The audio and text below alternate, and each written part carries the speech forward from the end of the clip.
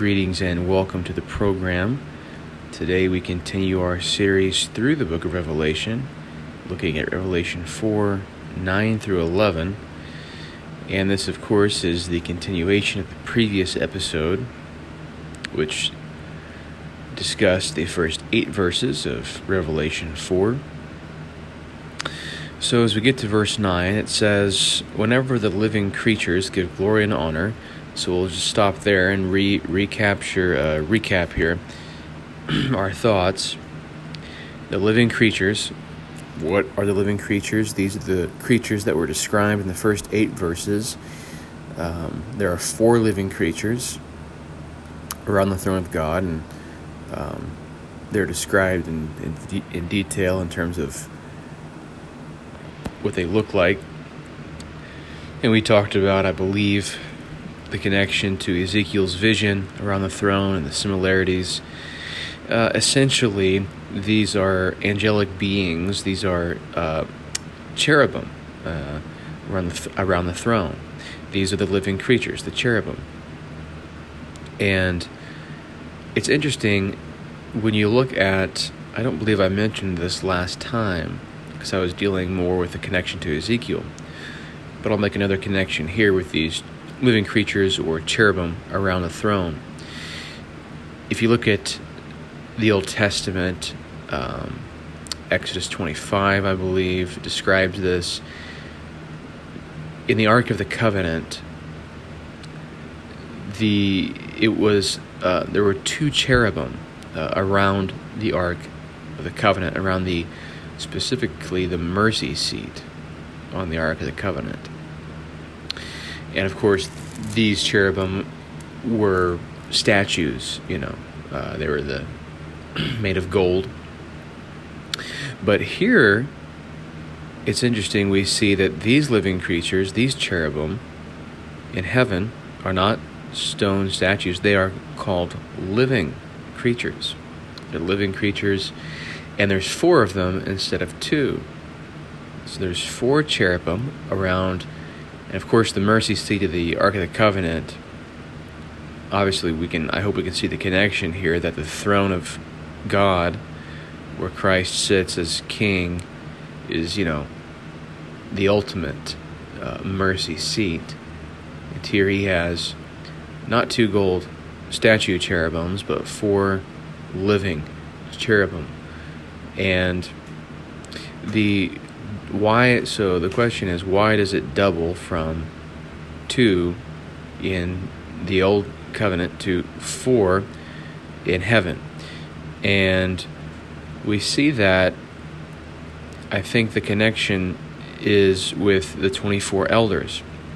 Again, this was what was mentioned in the last episode about the 24 elders, and I'll just briefly mention it again. The 24 elders around the throne are representative of the full number of the elect of God, playing on the themes of the 12 tribes of Israel and then the 12 apostles in the New Testament. And so they put those numbers together, and you get the fullness, the symbolic representation of the fullness of God's elect. And here we have and that's that's what it's representative of. And these are elders, so they're representative of church leaders in a sense.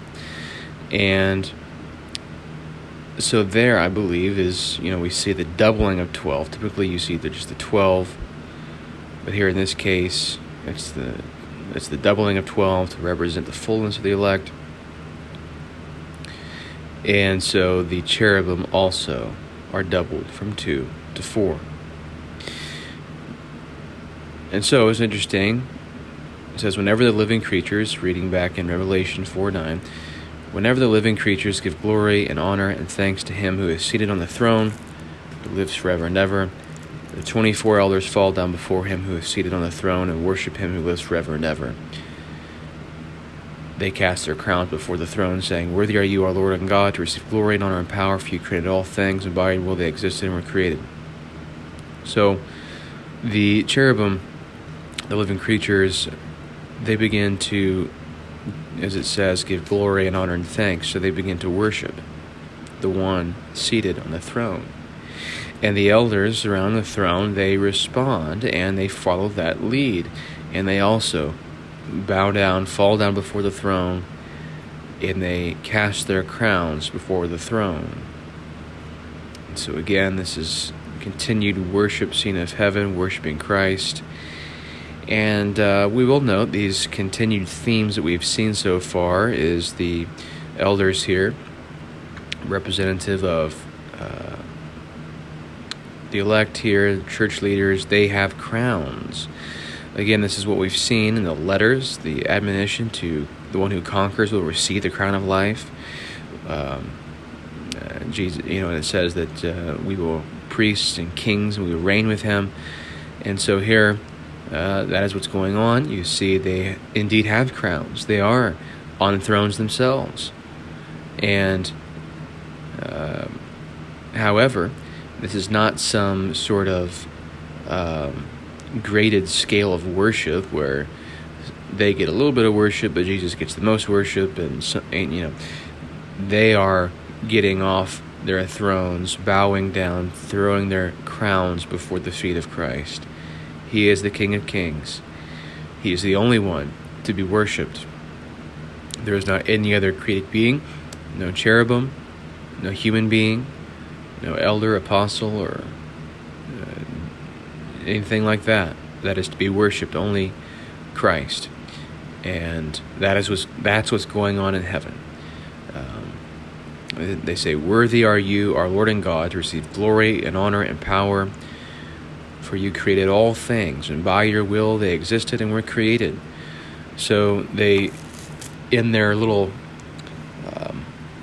hymn of worship here, the reason that they give in this hymn that Christ is worthy to receive glory and honor and power is because he created all things. And by your will they exist and were created. So this, in the last book of the Bible, draws back to the first book of the Bible, Genesis, of course, where all things were created. And one of the things that we're going to see, I think we may have seen it a little bit thus far, but we're going to see it more and more as we go throughout the book of Revelation.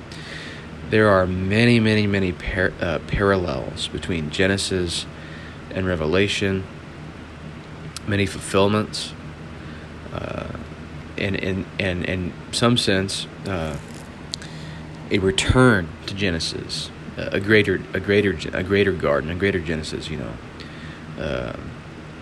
Paradise is being restored through Christ and history, and we're going to see a lot of these Genesis to Revelation themes and parallels come out.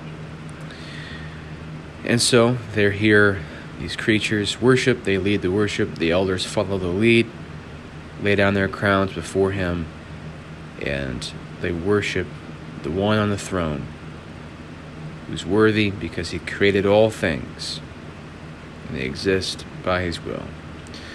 So with that, that'll conclude our episode here. Look forward to talking to you in the next episode, going into Revelation chapter 5.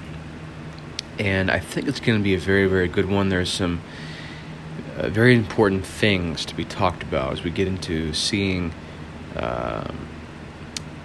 we'll just see when we get there. But there's some very important things that are going to be needed to talk about. So with that said, I will go ahead and close this episode out. And as always, if you have any questions about anything in Revelation, anything I say in the podcasts, send those questions to me and I will answer them in the next episode. So feel free to do that, and thanks for listening.